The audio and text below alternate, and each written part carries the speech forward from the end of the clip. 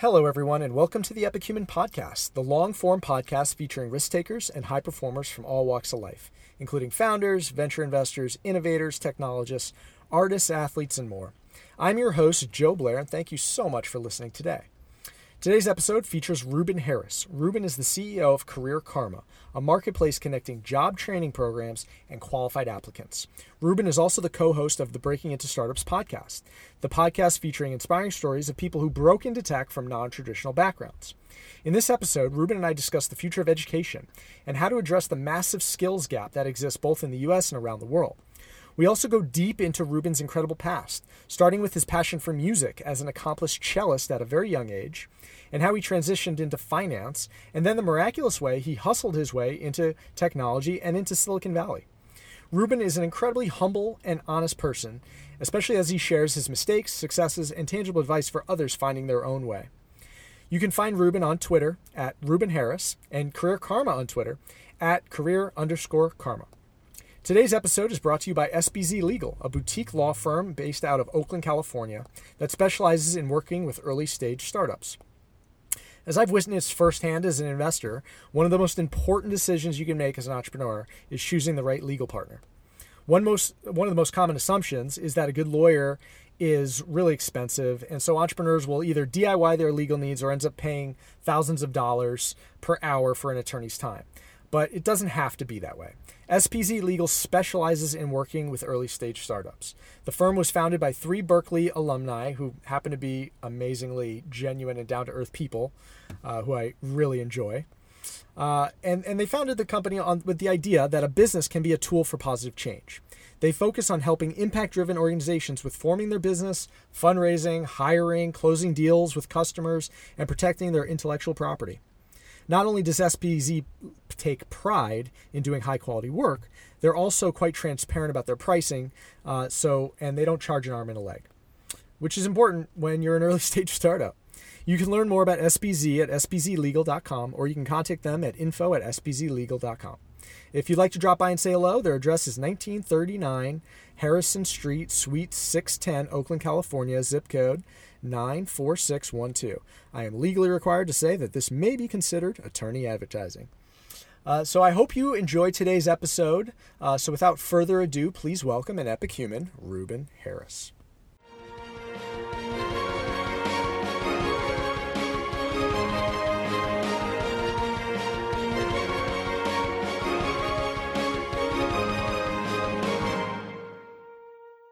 Okay, and we're live with Ruben Harris, CEO and founder of Career Karma and co-host of Breaking Into Startups. Ruben, it's a pleasure to have you on the podcast. It's a pleasure being here. Thank you for having me. Absolutely. Well, we actually met at a beautiful event called the Near Future Summit in sunny San Diego, and which is created and produced by the great Zem Joaquin. And Obvious is a firm sponsor at the event, and you were actually on stage, and that's how we originally connected. But then we actually really had a longer conversation once we got back to the Bay Area.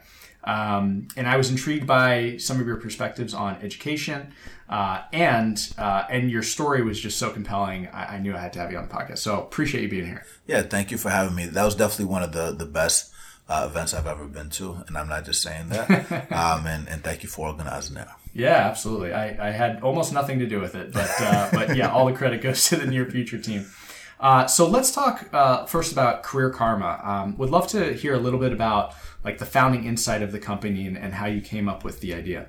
Yeah. So very simply, Career Karma is a marketplace that matches people to job training programs, starting with coding bootcamps. So as an individual, when you download the app, you take a quiz, and we match you with the best coding bootcamp for you. And then we put you into a group of people like you that have done it before, that can teach you how to get through the preparation process to pass the exams for a bootcamp. We call that process the 21-day challenge, which is a 3-week process. During the first 7 days, there's a fast track process that you go through and a common app that you will click that will get you accepted into your top schools conditionally through a qualitative interview. And then over another 14 days, you're going to get ready technically, and schools apply to you versus you apply to the schools. On the flip side, on the other side of the marketplace, we've also created a login for schools where they've shared all of their initial prerequisites for a qualitative interview so that we can essentially prepare people through software beforehand. And then once people submit their fast track profiles after getting approved, then the schools can make different offers and know where different people are in different stages of their journey in real time, so that they can only spend time talking to people that they actually want to talk to versus spending money on Google and Facebook ads and converting at a very low rate with people that are still not prepared and they just viewed an advertisement. So that's very simply what we're doing. Is a software matching people to schools and schools to people. And the fundamental insight that we've seen, because my co-founders did Hack Reactor and App Academy historically, is that the bootcamp model is rapidly expanding across skill sets. Mm-hmm. And the primary driver of everything is something called an income share agreement. Every week we get a new bootcamp that has historically had the ISA option or recently added it to their offerings, asking to be part of the Career Karma Pro platform every week. And when we were at Y Combinator, because we just finished Y Combinator, something that we brought up is that income share agreements are spreading to other things like sales, marketing, data science, and people are wanting to include those career paths in the Career Karma as well. While consolidation is happening, so I'm not sure if you saw, General Assembly got acquired for $400 million. Trilogy got acquired for $750 million. Some boot camps like Dev Bootcamp shut down. Iron Yard shut down. Entrepreneurs are learning what works and what doesn't work, and you're starting to see new powerful models that are introducing part-time, full-time, self-paced options, and even collaborations with colleges that are offering accreditation and all kinds of things like that. So I think to put a bow on it, what we've seen is that student loans are $1.6 trillion. There are 44 million Americans that are working age without college degrees that aren't making a living wage. And education is recognizing that it has to change, and companies are recognizing that they're tapping out of our current supply of talent, and they're going to have to start building talent, and that whole process is fragmented. So we decided to take a software approach to focus on developing people through boot camps. And once we get it right for software engineering, we'll expand to every other skill set and create the world's most powerful staffing firm. Wow. Yeah. It's a bold vision. And can you tell me just about how the Breaking Into Startups podcast fits into that? Yeah. So we moved to the Bay Area 5 years ago. And we didn't know anybody. And what we realized as we were discovering these different training programs is that the majority of people in boot camps have bachelor's degrees. Over 70% of them have bachelor's degrees. And the reason why I bring that up related to the podcast is because most people don't know that boot camps exist, right? And so it's a way to make people know that something exists is you need media, right? If you look at how for-profit education started, or even just college in general, usually like 20% of their budget goes towards marketing. A good example is Southern New Hampshire University. They have over 135,000 students on it. Online, 90+% of them online, and $1 billion budget, 20% of it goes towards marketing.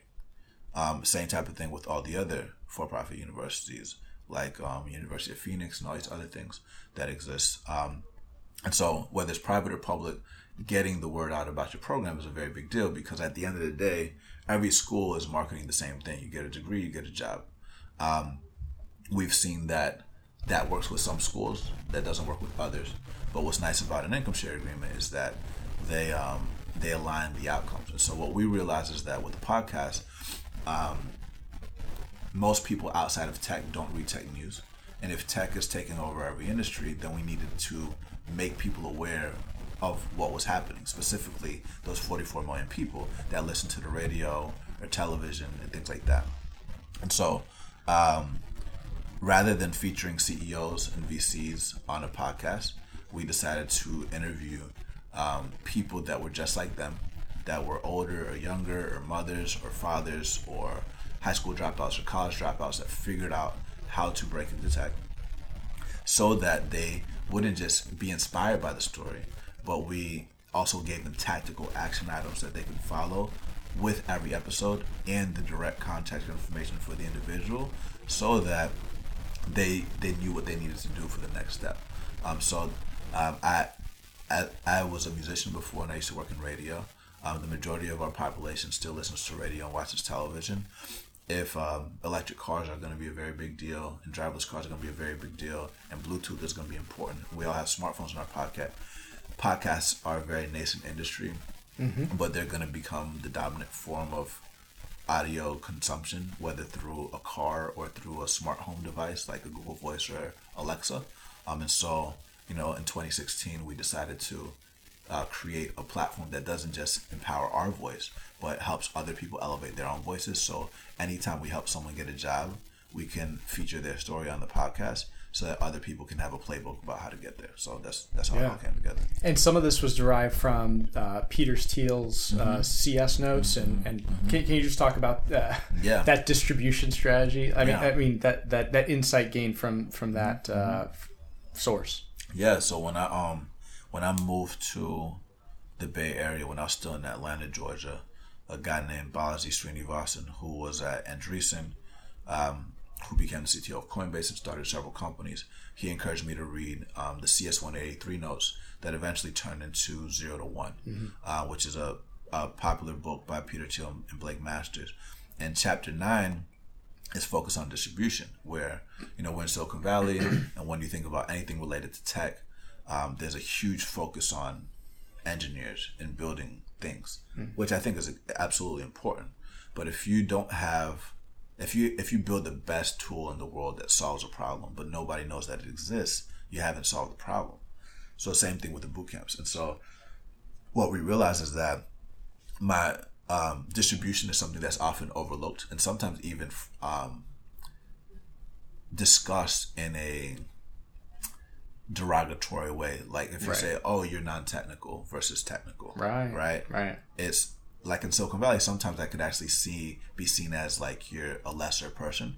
But if you see the big enterprise companies like Zoom or Slack, and I would even argue even Beyond Meat, right? You have to figure out how to get, this company that you all invested to and that is changing the way protein works to be distributed and be viewed as something that is a viable alternative that tastes good and is sold in the meat department. Right. And so that's distribution, right? And so what I realized early on is that before we started a company, before we started Career Karma, we needed to master distribution. And we had to have a diversity of skill sets on the team. So my co-founders, they focused on becoming software engineers, and I was going to focus on the distribution side.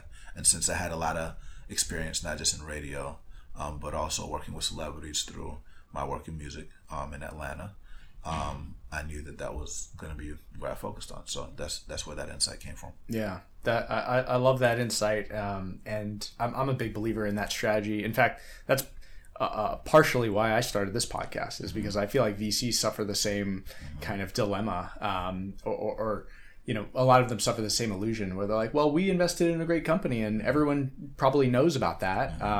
We tweet about it, but in reality, there are so many VC firms and it's hard to pay attention to all of them. And it's especially if you're not, A16Z or Sequoia or Benchmark or some of the brand name firms, it's hard to get your portfolio companies out there and whatnot. And so, that was one of the thoughts about this podcast as well. So I think it's a brilliant insight, and I think we're going to see this more and more. In fact, just in the past 2 or 3 years, I've seen more startups with podcasting strategies, and I think at first glance, I think people might see that and say like, oh well, that's a huge investment of time and resources, but I think it's actually a brilliant strategy for lowering your customer acquisition cost, creating like people who actually love your company, and as we know, podcasts, it's not just about the company behind it or the firm behind it or whatever. It's about developing an authentic relationship with an individual or multiple individuals. And I think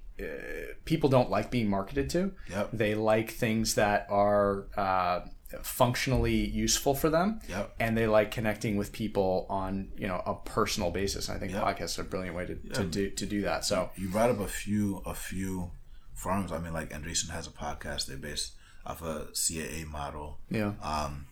When we first moved out here, you know, personal brand has been key throughout my entire life, even since the MySpace days. Like even throwing parties with like Jermaine Dupri when I was in Atlanta, like we really leveraged MySpace and these friend groups to do things. And when I moved to before I got into investment banking, even I wrote a blog on Posterous before it was acquired by Twitter about what I was going to do and how I was going to get into investment banking without going to an Ivy League school and having a low GPA. After being on Posterous and Blogspot and moving to the Bay Area, I actually blogged on Medium for the Breaking Into Startups thing, right? And then Medium, that blew up. And then after we did that, we realized that things were shifting. Then everybody started doing these Medium bloggers. We went to podcasts. Now what we're seeing actually is video. Yeah. So that's why we're doubling down pretty hard on video, and why every single person in Career Karma, we encourage them to learn how to tweet, to establish their own voice. We teach them how to blog because we have our own blog, and we encourage them to document their story in a variety of different ways, and we give them those resources. Yeah. So yeah. Awesome. So you know, I've listened to a few of your episodes of Breaking Into Startups, and you said, I know each individual gives some advice, but what are a few kind of tips and tricks that people from disadvantaged backgrounds or people who, you know, maybe they've ascended that first hill that you've talked about before, and they look out and they say, hey, I think I'm on the wrong hill, right? So maybe they're later in their career, and they're thinking like, I'm interested in tech generally, but what are some of those like the tips and tricks and life hacks, if you could kind of summarize some of the top recurring ones? I think the three most important things that you want to focus on before you do something is why you want to do it. So why do you want to do X skill set? Once you decide, can you commit to it for at least 12 months? And then have you prepared mentally and emotionally for the moments when you will doubt yourself, right? Because we've entered into a world of the end of occupational identity and embracing lifelong learning, where if you come from an environment where everything was structured and everything was like factory like, and you're thrown into a world where there's less structure and things are kind of like made up on the fly, and you're wearing multiple hats, that chaotic environment can be very very shocking to people, to the point where they just have paralysis. I think if you can learn how to be comfortable with chaos and comfortable with change, and you recognize that changes lead to solutions that lead to problems, changes lead to solutions that lead to problems that lead to more changes. Changes lead to solutions, lead to problems that lead to more changes, that lead to more solutions that more problems. Yeah, it just so, keeps going. So it goes. Yeah. There is no end. Right. So like, if you ask most people, what do you want to do in life? I would argue the majority of people would say, I want to make a lot of money. But money's not an end. It's a means towards things. So it's like, so then I encourage you, okay, so let's say you have a lot of money. Like, what do you want to do? Okay, you want to take care of your family. You want to do this. You want to be able to travel. Okay, so how much money is that? Okay, so now that you have that, like, so did you really need a lot of money, or you only needed like this much money, right? So now that you can do all the things, then what would you do if you had to work? Like, so I actually think that like thinking about these fundamental things are super important, which is why I've been listening a lot to Naval lately, because he talks a lot about these deeper things about what people really want. And a lot of people just want to be happy. A lot of people want to be free. There's a great quote that he brought up that says, desire is a contract to be unhappy until you get what you want. Right? And I think happiness it's an emotional equation that is, I actually wrote in that first Breaking Into Startups blog post. I talked about managing your psychology there. And the happiness equation is wanting what you have divided by having what you want. So it's gratitude divided by gratification. If you have too much desire, which is the denominator, then the fraction gets smaller. But the quickest way to happiness is gratitude. right? So I try to, whenever I have a CEO kickoff in Career Karma and I'm talking to people day one that don't even know what code is, I try to get them mentally prepared to focus on like what they're grateful for, what they want to do, why they want to do it, can focus on commitment, things like that, and just really focus on psychology. And I think that's one of the big things that's actually missing in tech is we use psychology to addict people to apps, which I think can be good if it's like the right habits that we're developing. Right. But for the most part, we're addicting people to apps to click on ads to make money. And I think that making money is important. So we have to, but I think we can get more creative with our business models. So, wow. And let me ask you this, just in terms of, you're very out there personally, right? With the podcast, and you said you're encouraging your folks to have a voice and whatnot. How do you think about that balanced with and this is just for the general population, but the idea of that and exposing your personality and being vulnerable with like the need for privacy, or individuals' need for privacy or kind of personal space. How do you, or the risk that some people see of putting themselves out there? How do you think about that balance for you and maybe as you advise other people? Yeah, I think that like we live in a world where I would argue nothing is private. Like people are like watching everything that you do. So it's either shape your narrative or have someone else shape it for you, right? So like you don't want to put everything out there about who you are and what you're doing, but you want to drop what you want people to know, right? And if you want to keep a separate Finsta or a separate Twitter account for your personal business, do that. But I definitely highly encourage people to have their own personal brand created, because pretend that you are the best engineer, the best at whatever you do. If you have the perfect grades, the perfect school, perfect college, perfect whatever, there's nothing that differentiates you from other people if everybody is valedictorian or if everybody is the top of their med school, right? What differentiates you is these qualitative elements about who you are, right? If you think about automation that has existed since the beginning of time, as that continues to accelerate, anything that can be done by a robot will be done by a robot. And what will separate you from everyone else is these like creative elements. And most people struggle with creativity. And the only way to rise within an organization or start your own thing is by being creative. As a CEO, I am doing different jobs that I can get to the point where I can delegate it to somebody to give myself time to be creative and think about new things to take the company to the next level, right? But I will do those things that are repetitive until that's like turned into a process, and then, you know, the company is running on its own, right? Because in the beginning, the founders are building the product.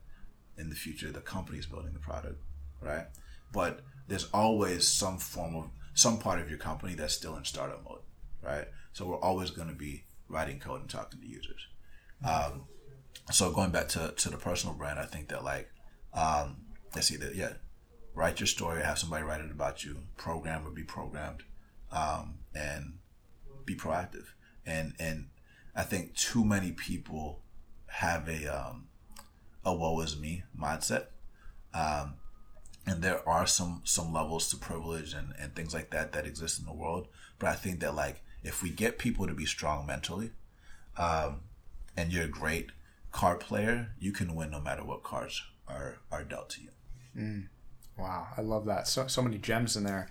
I guess what jumps out to me is this idea of saving time and making time for creativity, and creativity as a skill.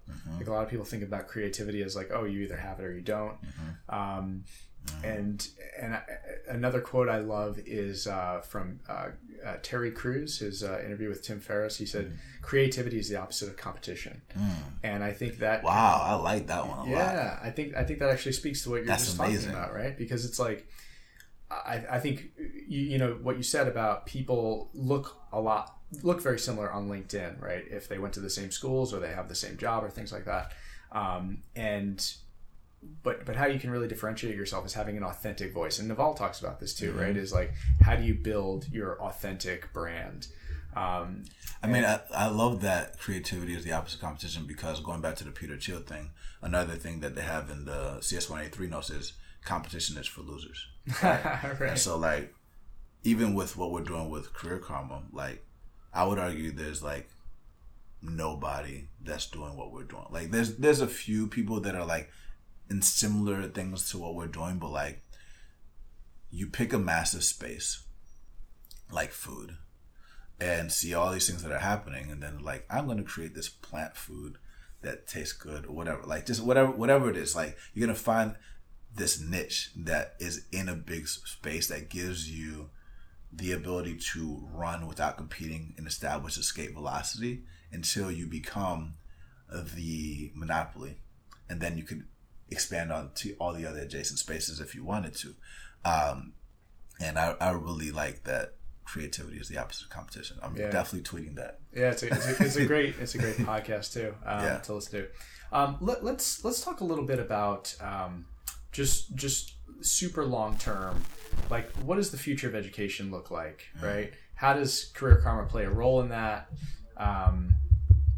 And what will education look like for our kids and our grandkids, do you think?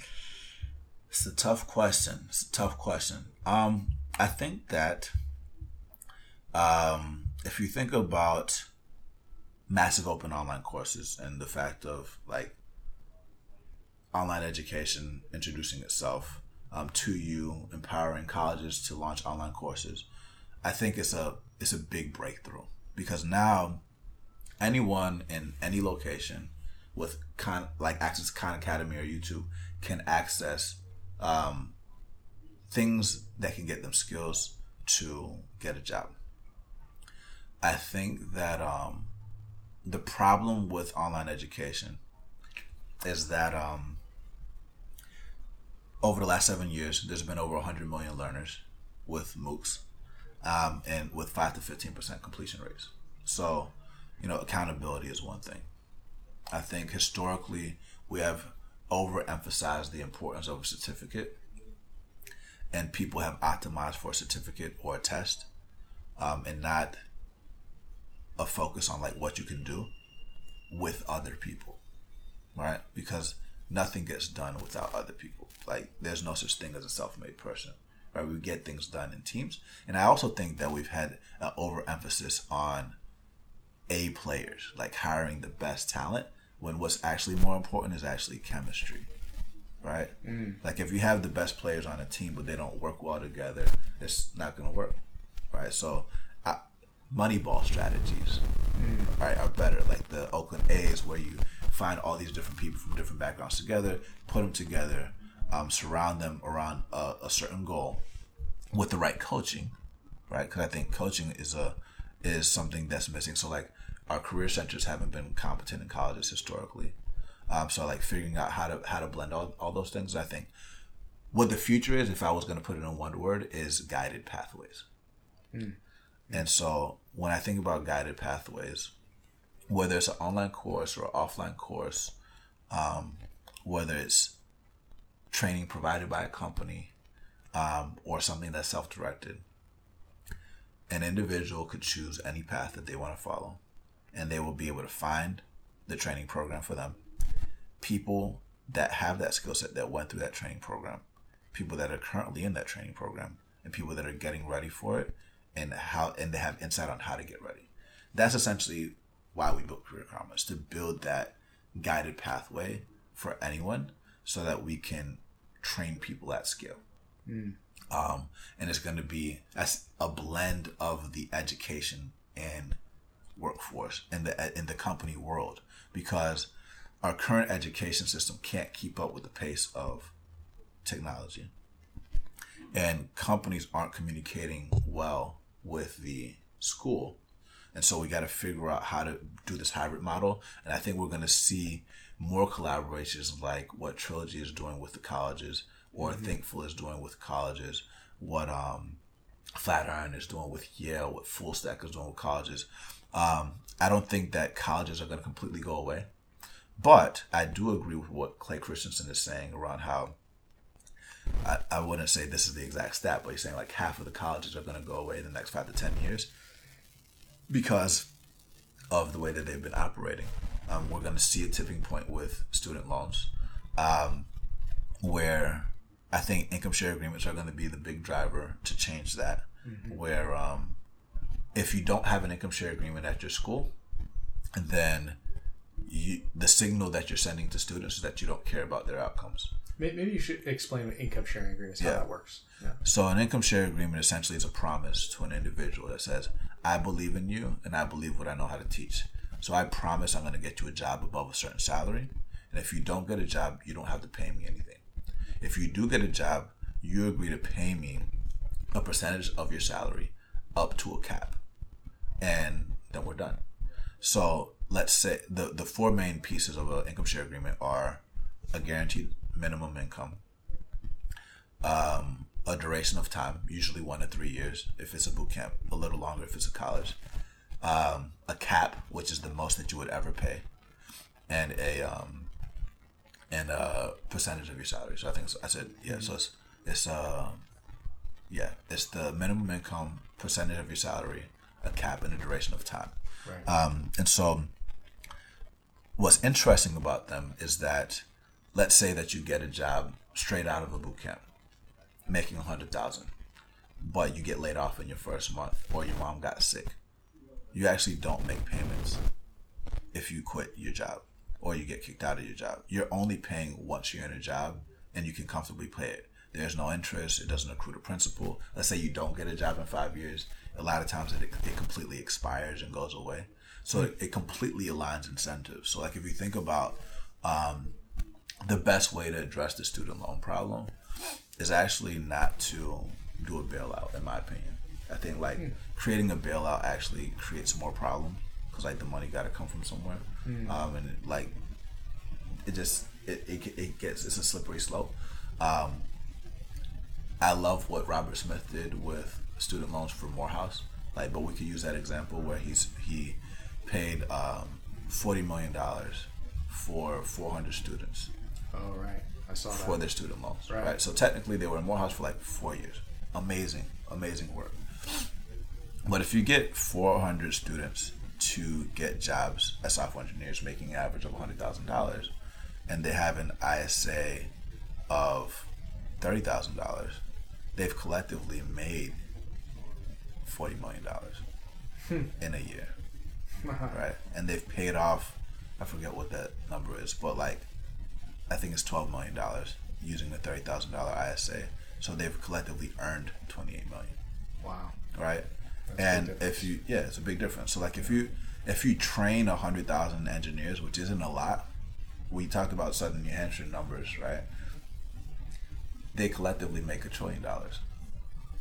You see what I'm saying? So rather than scales. Yeah, rather than making a big bailout, what you can actually do is encourage people to launch more boot camps and make income share agreements more popular. If you think about,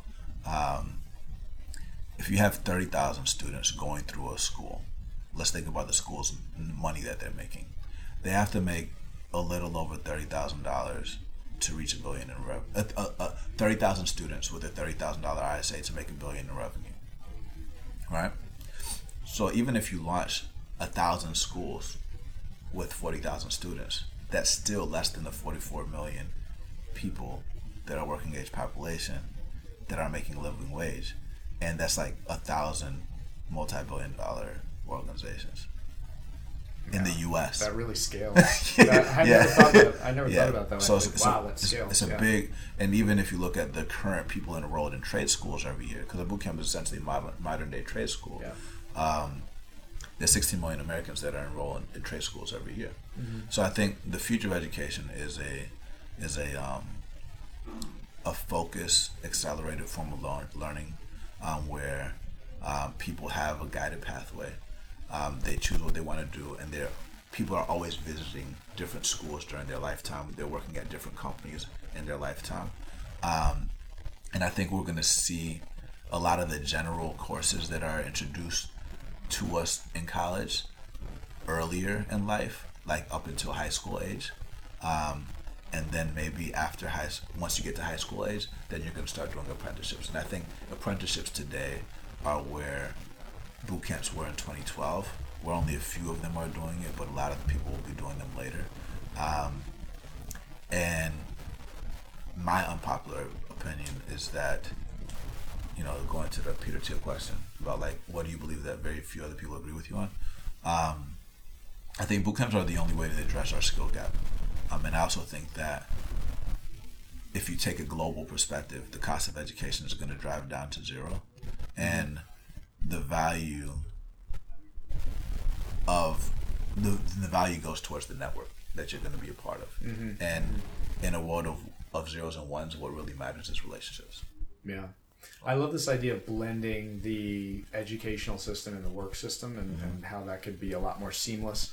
And I'm also intrigued by this idea of having many careers over your life of your lifetime. And I think the way people think about it today is like, okay, I go to college, I get my degree, and then hopefully I can somehow shift into different careers over time through happenstance or whatnot. And oftentimes that's really tough. But to me, the idea of graduating from high school, maybe I'm taking some of these like general ed type of courses like in high school, graduating from high school, go for like a year to some sort of boot camp or whatnot. Maybe it's for software development. Maybe it's for something totally different. Maybe it's for, marketing. Maybe it's for business development. Maybe it's for sales, right? Doing that for a few years and then saying, oh, I actually want to do something else, and going to a different boot camp and whatnot. And to me, that creates a workforce that's a lot more adaptable. It creates people who, can actually through iterating, find their life's path. Yep. And I mean, what's the biggest source of unhappiness in the world? It's people going to a job they hate every day. Exactly. and feeling like they're getting trapped, and oftentimes it's based on decisions you made when you were a teenager, right? Which is, or what you were told or what you saw other people doing. Right. I like what you're touching on, because like, especially as like, maybe this is going to come off the wrong way, but like as a man, right? Like I want to be able to provide for my family or for my future life partner or whatever. If I'm not employed, then like you lose a sense of identity, right? Or like you don't feel like you're worth something.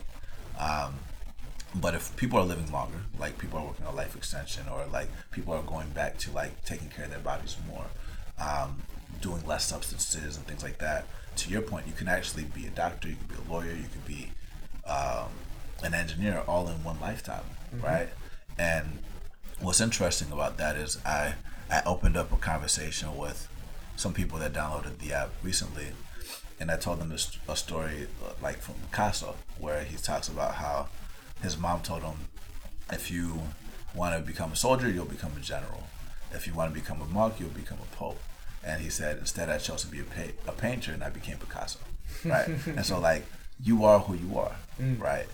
You choose to do whatever you want to do, and you will be that, but that doesn't define you, right?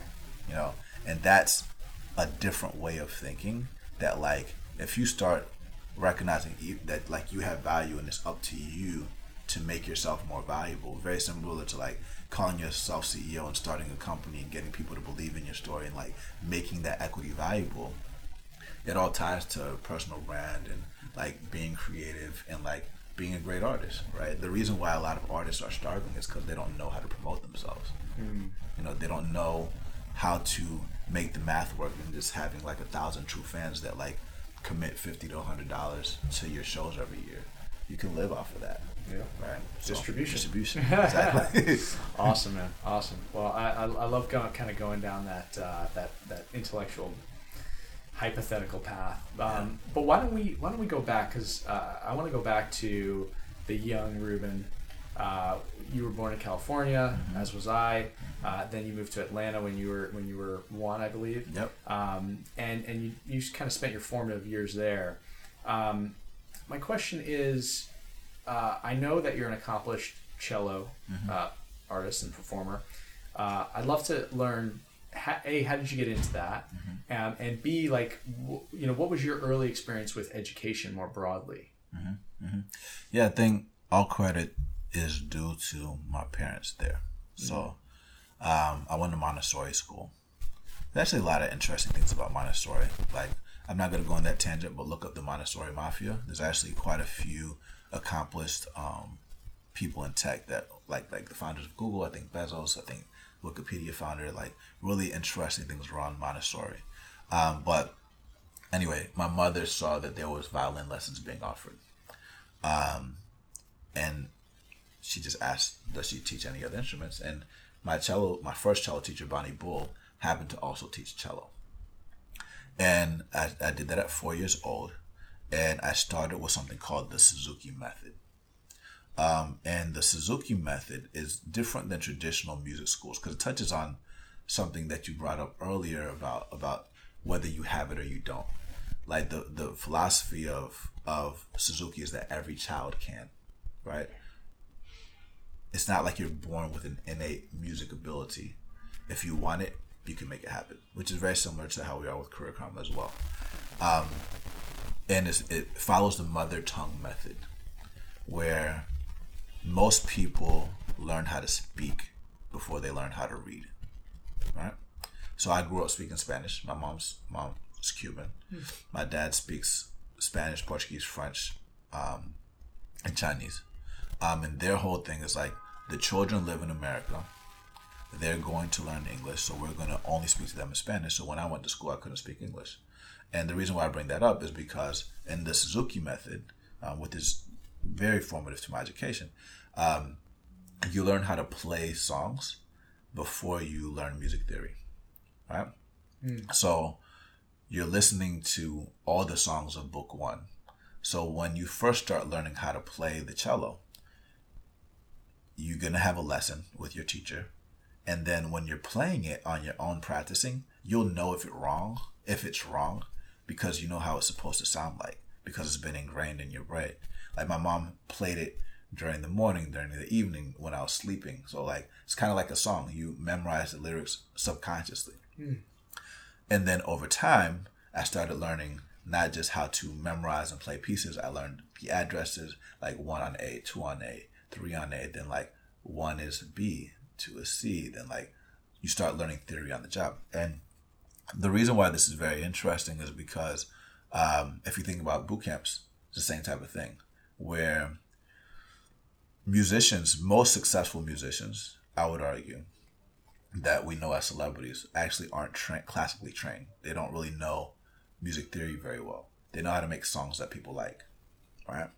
But then once they're in the job or they're famous, then they get vocal coaches and all these people that teach them theory, right? So boot camps aren't teaching you all this deep theory stuff that you might learn from a computer science degree. They're talking to companies and be like, what do you need to get work done so you continue to make money? So the boot camps will teach to that, get you into a job to where you are productive on day one. And then when you're in the job, you're getting paid to learn. So same type of thing with cello. The cello teacher said that she would teach me as long as my mom committed to a year, and I could not quit. I had to practice every day. I had to listen to the tapes every day. And there would be a lesson with her. I would practice on my own, and I would have group classes every other week or every month. And then we had a recital every month or every quarter. And I had to memorize everything. So memory, audio, the belief that I can do anything, setting stretch goals that push myself every single week, and working with people has been core to my entire existence. I started getting into competitions. I went to music camps. I met really other powerful people. Like one of my roommates is now a big celebrity from Pentatonix now. And essentially, we learn things like how even if you're the best musicians, you can't always play loud, right? So you have to like learn how to be quiet in certain times, the importance of silence and things like that. And so I have a whole blog post that I wrote called Why Learning an Instrument is More Than Music. But I also started seeing the differences in behavior. So while I was playing the cello, and I know I'm rambling a little bit, I also grew up in Atlanta, where like Atlanta's nightclub culture and hip hop is big, trap music is big. And so I can see how certain types of music affected my behavior, right? So I have a book called, a blog post I wrote called "What If Gangbangers Listen to Classical Music?" And I do have a caveat where, like, if there's mafiosos that listen to opera, like, blah, blah, blah, but, like, you can actually see a clear difference in behavior when you play certain music around certain people. And it really got me into psychology. So my mom's a psychologist, so whenever I would perform music, I really made sure that what I played was going to make a change in people. Learning the notes is not, you haven't even started learning the piece once you've learned the notes. Once you've learned the notes, it's all about how to express yourself and differentiating, like, what's going to get somebody to buy your album versus somebody else's, and you're playing the same piece. And so, without beating a dead horse, I'll just say, like, the Suzuki method was a big deal for me. I got through all the books. Then I eventually got another teacher whose name is Wolfgang Laufer, who took me on a more traditional Russian level, but also polished me and turned me into a very strong, like, world-class level artist. But yeah, I think Suzuki is important to think about because they encourage you to start young. And I think there's something special about the child age because you rise to the occasion to do things when you don't even, because you don't even know it's supposed to be hard, and and you're doing it with other people that are doing it too, that are your age, and they're playing on advanced levels, and it's fun, right? And as we get older, we start getting, like, socialized and start getting to, like, start dread things and, like, not doing what we love and, like, becoming more and more unhappy. And I think that, like, if we could keep that childlike mentality, a lot of things will change. So yeah. And did you, and that was mainly outside of school, but when you tell me about, like, your early education, your relationship with the educational system, with school. Were you really into school as well? That's an interesting question. So I went to religious schools my whole life. So I went to Becker Adventist School, I went to Atlanta Adventist Academy, and I went to Southern Adventist University. And I think when I think about school in general, I think the biggest thing that school, the traditional education system, taught me is how to start something and finish it, and how to gain friends. Because I went to religious school, I also learned a lot of things about spirituality, which I think, if I was going to say the biggest thing that it got me to focus on was the fact that every single one of us has a gift that we've been given, and we all have purpose, and it is our duty to sharpen those skill sets and give it to the world in some kind of way. And that's been one of my biggest focuses, in making sure I don't bury my talents. Like, right now I'm running a tech company, but I'm a great cellist. Why was I given that gift? I still don't know. But I know that it's going to come into play at some point, and I just keep it in the back of my mind. Yeah. Right? Because, like, that's a universal language, just like code is. Right? I actually had really bad grades in college, but during high school I had really good grades. During high school and elementary school, I did really well, but my parents always gave me supplemental work, whether it was, like, Wordly Wise, doing, like, extra math problems, asking me to write essays, like, do spelling bees, all these types of things. So, like, my parents always were pushing me to other levels. I mean, they're both physicians, and we come from a family that emphasizes the importance of education. And I would say the other thing that the schools that I went to focused on was the importance of legacy and building self-sustaining organizations, because the schools that I went to were also funded by the church as well, or partly funded by the church. And so my relationship with the education system is good. I would say when I was in college, I started to rebel a lot more, and I almost quit college. I wanted to be the greatest musician in the world. So I went to the Grammys, I did all these things, and there's a crazy story there, but I'll say that story for later. But essentially, like, I ended up staying in school. It took me 5 years to finish, but I did. and I ended up with a double major in business administration and music. Now I have a very strong relationship with the colleges because the advanced education system is actually one of the largest education systems, denominational education systems in the world. And they're in a similar position to our universities that are public and private in America and globally, where they need to learn how to adapt to technology. And I think because I took a non-traditional path, I'm uniquely positioned to know what works and what doesn't work, and I'm able to leverage all these resources to put the school in a strong position to be able to adapt and go from there. My schools are very focused on long-term healthcare, which is part of the reason how I got into honor. And I went to school in Tennessee for college, and so yeah, I wasn't the best student, I'll be honest with you. I was mostly throwing parties and enjoying life. But I always did well. Even if I didn't study. So this is what I'll say. During the first 3 years of college, I never read the book. I never I always sat at the back of the class. And I would always pass the exams, and I always did well. The biggest thing that I discovered during college that was this crazy life hack was when I got into my business finance class, and I fell in love with the class. Everybody kept talking about how most people fail the class, and I told myself that I wasn't going to fail and I was going to get an A in it. And what I discovered is if you sit at the front of the class and you read the book, you will get an automatic C. And you get ready for it, you get an automatic C. And the people that were doing well in the class weren't born geniuses.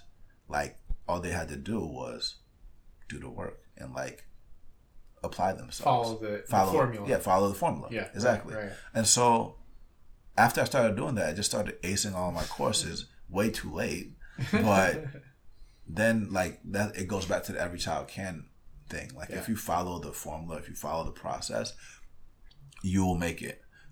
There's definitely people that are naturally gifted at other things, but for the most part, the people that do well, even being in YC and seeing the people that are the great founders that are billionaires and millionaires, they're not all born geniuses. They're not all whiz kids. They just went after it and went really hard and never quit.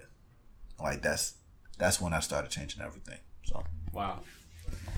So you've talked before on other podcasts, whatnot, about how you met someone in private equity who got you interested in iBanking. You did that for a while, then you got interested in tech.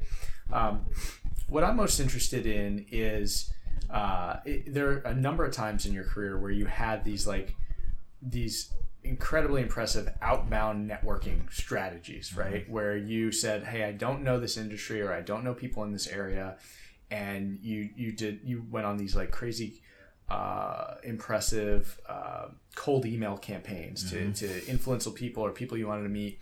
I'd love for you to just talk a little bit about that strategy, and maybe some examples, but how do you build a powerful network from scratch, and when you're interested in these areas but you don't know where to start? Yeah, that's definitely been one of my biggest skill sets. One of our investors from Unshackled, Manan, he says, inbound is what happens when outbound is your DNA. And it's something that has stayed true throughout my life. But I don't reach out to people for personal gain for the most part. For the most part, I just love human interaction. And I love meeting people and getting to know them on a personal level. And that's what I think was very special about the Near Future event. It's people weren't introducing themselves based off what school they went to or what their occupation was or anything like that. It was just hey man, I'm from New York. Okay, awesome, very cool. And I moved to the Bay Area. Wow, that's crazy. And then we were able to have really awesome conversations. And because I'm that way, I think I connect to people on a friendship level versus a transactional level. But if I was gonna think about it from a professional perspective, I always, if I'm trying to meet a person, I always try to focus on what are the things about them that aren't professional that I can build rapport with, right? So like I can look at your resume and see all these like amazing things about venture capital and blah blah blah, every accolade that you have. But I really search and dig deep for like some random thing, whether it's like fashion or a movie or a play or something. You also play the cello, right? Like you talked about the first blog post during the pre-chat. So Jeff Lewis from Founders Fund, who runs Bedrock now, my opening line to him was, "It's always nice to connect to people that have roots in Canada." Right? So what's that going to do? It's like, who the hell is this guy that has roots in Canada? Right? Do I have roots in Canada? I mean, I worked at BMO Capital Markets, which is a Canadian bank. Okay. It's a stretch. Yeah. But it worked. Right? Right? It's true. It's not Right. like, so like, you want to figure out, is that, and that's different. Like people aren't going to say something like that randomly. Right? And, you know, now he and I are very good friends. Right? And there's I always try to figure that out. Right? To connect on that level. I also try to figure out who do they know that they're very good friends with that aren't in their direct circle of work, line of work, right? So if it's an athlete usually stays closer with their best friends that aren't in sports at all, right? So you're not going to get to them directly. You're not going to get to them through their agent, but you might be able to get to them through their friend, right?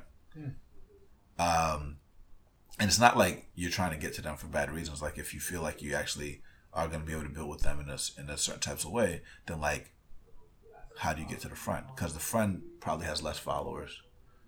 You could probably get their contact information way easier. You could probably meet them out in public somewhere and like introduce yourself in a casual way. So I always try to find out who the friend is. I also try to figure out what are the causes that they care about. Like what do they do when they're not working? Right? What are they passionate about? Like, are they happy? Have they mentioned the things that will make them happy? Are they working on something where there's a gap?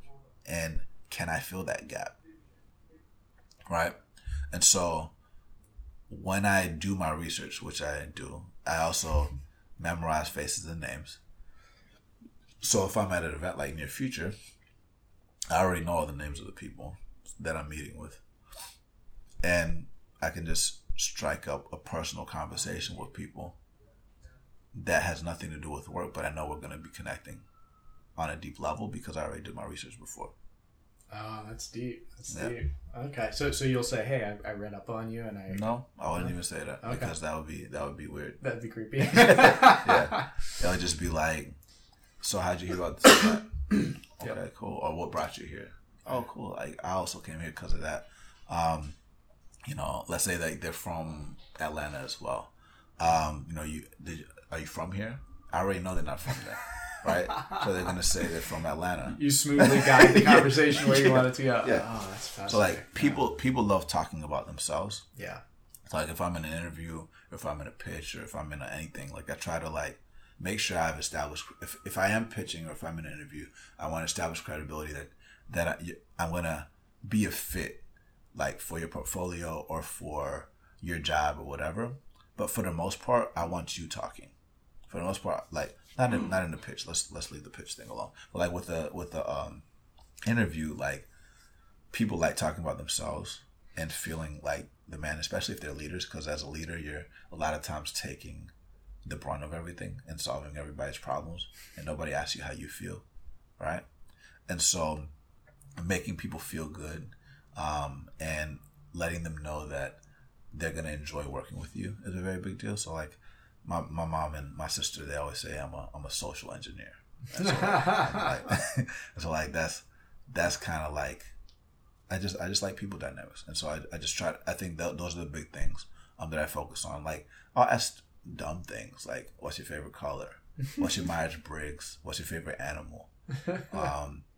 And I think like that's what's different? Like, what do you want to do? Like, what's your purpose? Like, just deeper questions that, like, this whole system is a game, and, like, I guess money is a scoreboard, and credentials are like different, like, prizes that you've won in this game.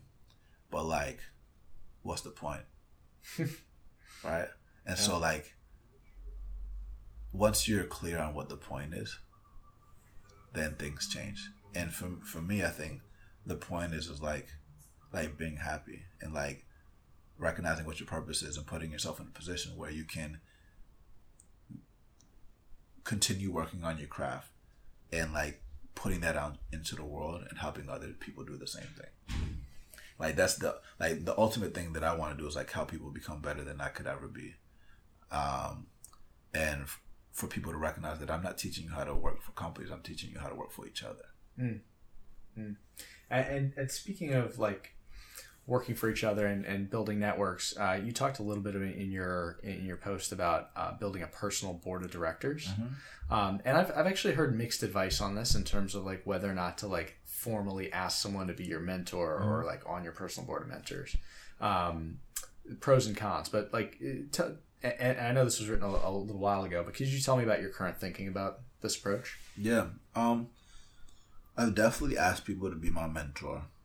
I don't think there's any one of my mentors where we have a consistent schedule that we meet up on, even though we did agree to meet up on one. And that's neither one of our fault. That's just like, yeah, let's do quarterly meetings and quarterly check-ins or semi-annual check-ins or annual check-ins. Never happens like that. It's just life. It's life just gets life. in the way, yeah. I prefer the, like, not having to ask to be a mentor approach. And just more like thinking of, like, once you're clear on your why and who you want to be and what you want to do, recognizing the things that you are good at, but more importantly, what you aren't good at, and identifying people that you connect with on a personal level that can fill those areas where you are incompetent. Incompetent is a strong word. And just, like, try to engage in dialogue with them at least once a quarter. For me, I would say the person that's been most valuable for me is Michael Seibel from Y Combinator. That guy puts in time. Like, I don't know how he does it, like, running the entire YC every year, but, like, when we talk for, like, this is even before YC, before we were in YC, like, and I've known him since 2015 or 2014. He put in an hour or two into like real tactical guidance. I think that it's important to clarify what a mentor is versus, like, a friend or someone that you're just checking in with that you think is a mentor. Because there's a lot of people that think that they have mentors that are actually just wasting their time and actually aren't there for you from a professional level. They might be there for you from a friend level. So, like, there's a lot of people that have, like, great titles that I've met on this journey that I thought were my mentors and that I thought were going to be having my back in the trenches building things. But they're just friends. They're not my mentors. They don't want to see me grow and be great. They want to see me be great in other ways, but, like, they don't want to be tactical on the project that I'm focused on, right? I think a mentor is active. I think a mentor is, like, going to help you get unstuck when you need help immediately, right? Like, I should be able to reach out to my board at any time for guidance. I should be able to, just like I reach out to my parents. If I call my mom right now, she'll drop everything to see what's going on. I'm not going to say drop everything, right, but, like, in a timely manner, there will be a response, there will be tactical advice, and you'll be able to get unstuck. And even if it can be timely, like, whenever we do talk, even if it's once a year, I'm going to walk away with gems. And it wasn't just like a catch-up session talking about a bunch of random things that are super important, positive psychological things for me, but it's not mentorship. You see what I'm saying? That's my perspective. So just to be clear, so it sounds like you're saying that some people are kind of more willing to be on call and to help you through real problems. But is it more like they're willing to spend the time, or is it, or you're kind of implying like they don't necessarily want to see you successful? Just help me separate the difference. So it's less about being on call. Mm-hmm. It's more about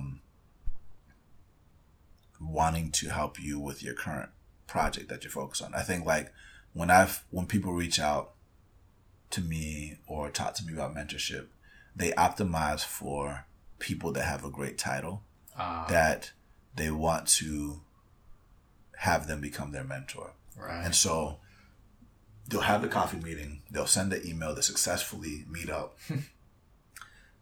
They might do a lot of work together, and then they'll be like, yep, that's my mentor. But like that person's not really doing anything for you. Right. Like that person is a great title, it's a great person that you know, but they're not really like doing anything. Like they'll respond to anything that you say quickly in a timely manner. They'll show up to all your events. They'll be there at your personal and professional shows, but they're not going to be in the trenches with you to help you build your company or with you actively manage your career. Right. And a mentor is active there. And I think that there's a difference between a mentor and a coach. Mm. Like a mentor is more high level. A coach is tactical. Right? A mentor is going to be like the guy that teaches the group class at the jiu-jitsu gym. Mm-hmm.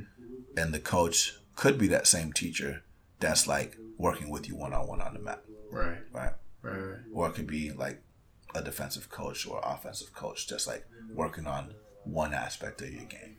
Got it. Right? Yeah.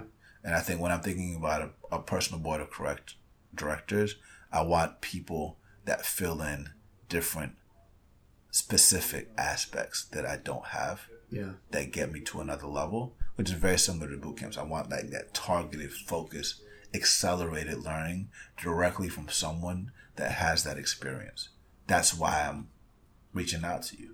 If not, we can be friends, but like you're not my mentor. Yeah. Which is fine. Like you don't have to be my mentor. Sure. Like you're gonna give me other types of advice. That doesn't mean mentors aren't the only people that give you advice. You can get advice from anybody. Right. But a mentor is different, in my opinion. No, I like that because I definitely, first off, I feel like I have a number of mentors, but I haven't asked anyone to be my mentor. I think I've always just found it to be a little awkward, and it's nice to hear that you've come to that as well, that conclusion as well.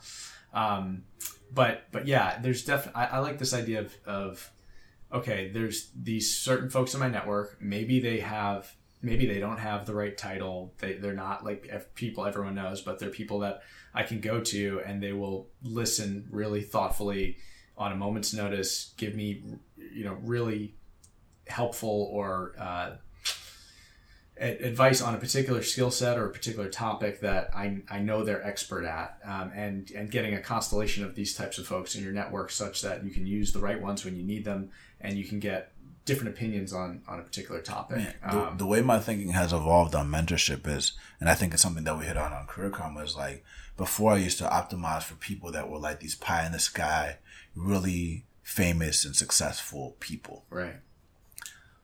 Now I really focus on peer level mentorship and people that are one step above you. And so in Career Karma, when you get matched to a training program, we put you into a circle of people that are just like you doing the same thing. So if I'm another mom or another dad learning how to code, there are going to be certain problems that we are experiencing that other groups of people don't experience. And even if we're at the same level, you might be able to teach me things to get unblocked, right? And even more so, the people that just got one step above me and passed the level that I'm trying to pass, they probably have the cheat codes for me to get there, right? And they're excited to share. Yeah. Because they're also in process to get to the next level, and the person on the next level is willing to help them. So we've been able to create this like nice sequence of job chains throughout the system, and we've productized that because this is already what happens in life. but it hasn't been guided. So we try to make it a game. We try to make it fun, which goes back to like rising to the occasion to do things that are hard when you don't even know that it's hard, because we've broken down this huge mountain into small, tiny steps, right? So wow. Yeah. Wow. Peer level board of directors. That makes so much sense. Yeah. Let's jump to the personal philosophy section. You've already talked about like one thing you believe that other people don't. In our first meeting, I think I mentioned my kids, and you told me you want how many kids? 5. 5 kids. Where does that come from?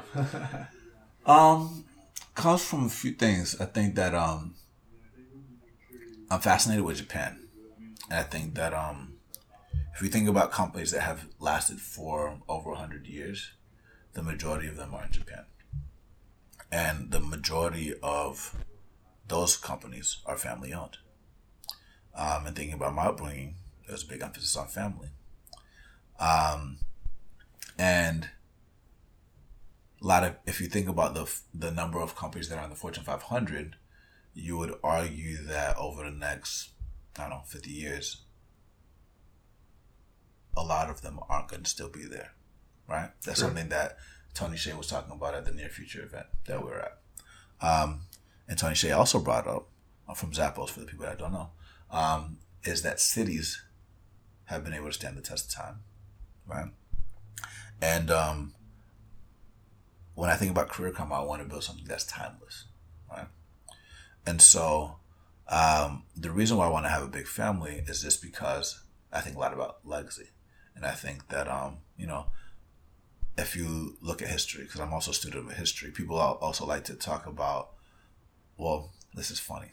I say, my mom would laugh if she heard me say I'm a student of history. Because in college, I hated history, like with a passion. Yeah. But now, I hear all these people talking about the Fourth Industrial Revolution, but nobody studies the first, second, and third, right?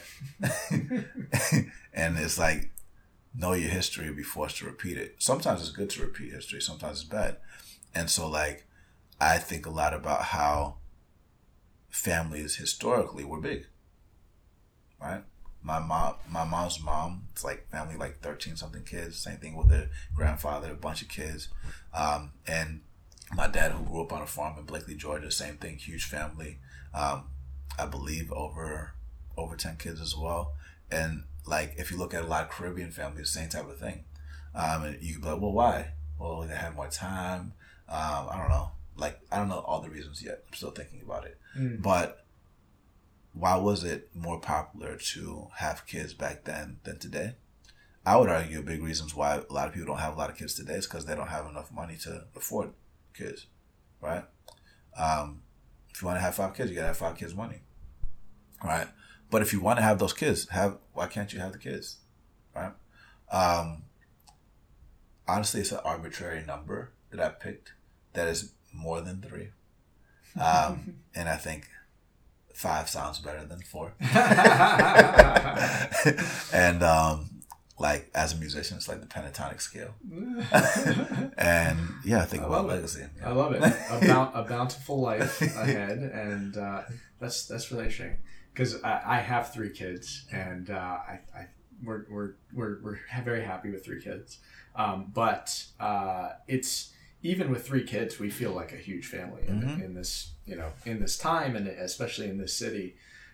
It's very rare to meet a family with 3 kids or 4. There's one family we know that's with 4 and 5. I don't think we've met one, but yeah, I do agree, because I think a lot of people.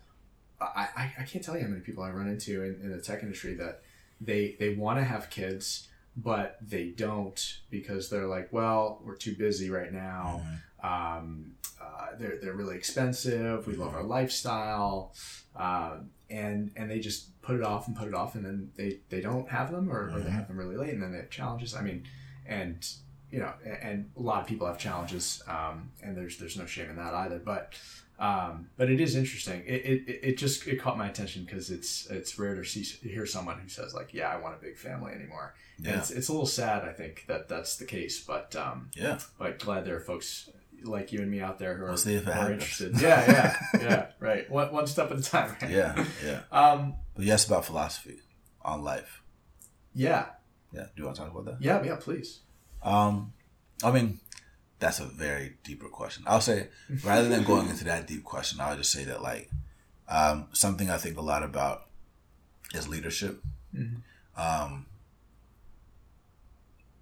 Not just because, like, I'm part of leadership with co-founders that are also leaders, but also because in Career Karma we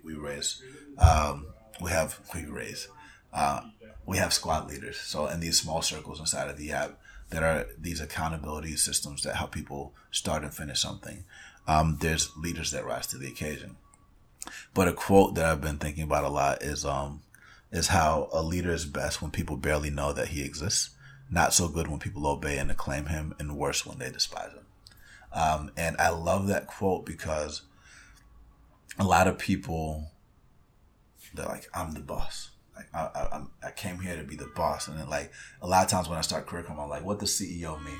They're like, oh, Chief Executive Officer. I say, no, it means create every opportunity, right? So I'm here to download my brain into you and, like, essentially build you up and push me out of a job to where I'm doing something else, right? I won't say that about Career Karma, but just in general, like, if I'm managing someone, like, I want to get them to become the new leader. And I've been thinking a lot about, like, positional leadership. And so I'll just say, like, around leadership, there's I think that there's more power when we have less ego and we figure out how to help each other win and stop playing a lot of these, like, zero-sum games. And I think that decentralization matters, but catalysts are still important. And so I would say we need more catalysts in the world versus bosses. Wow. Awesome, man. I think that's a great place to kind of end it. That was the exact question I was going to ask you. Well, where can people find you, your podcast, Career Karma? Give us how everyone can reach you. Yeah, so my social media is all my name. So it's Ruben Harris, RubenHarris. Subscribe to our podcast, which is breakinginto-startups.com. And it's on all the platforms. If you want to get a high-paying job in tech in less than 12 months, just download the Career Karma app and send me a message. You can visit the careerkarma.com, or you can send me a personal email at ruben@careerkarma.com.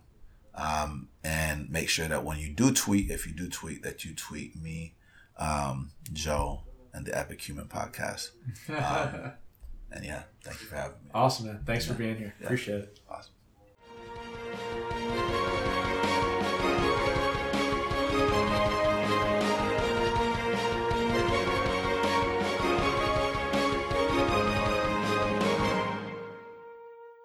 Thanks for listening to today's episode of the Epic Human Podcast. Today's episode was brought to you by SBZ Legal, a boutique law firm based in Oakland, California, that specializes in working with early-stage startups. Having met all of the individuals at this organization, I can attest that they not only talk the talk, they really walk the walk. And you couldn't ask for a more down-to-earth, mission-oriented group of people. Highly recommend. And if you enjoyed today's episode, please follow us on Twitter or Facebook at Epic Human Pod. And if you like today's episode, I would ask that you like and subscribe. And if you love today's episode, I would ask that you give us a rating and a review, good or bad. It really just helps to make the podcast better. So until next time, we will look forward to seeing you on the next episode of the Epic Human Podcast.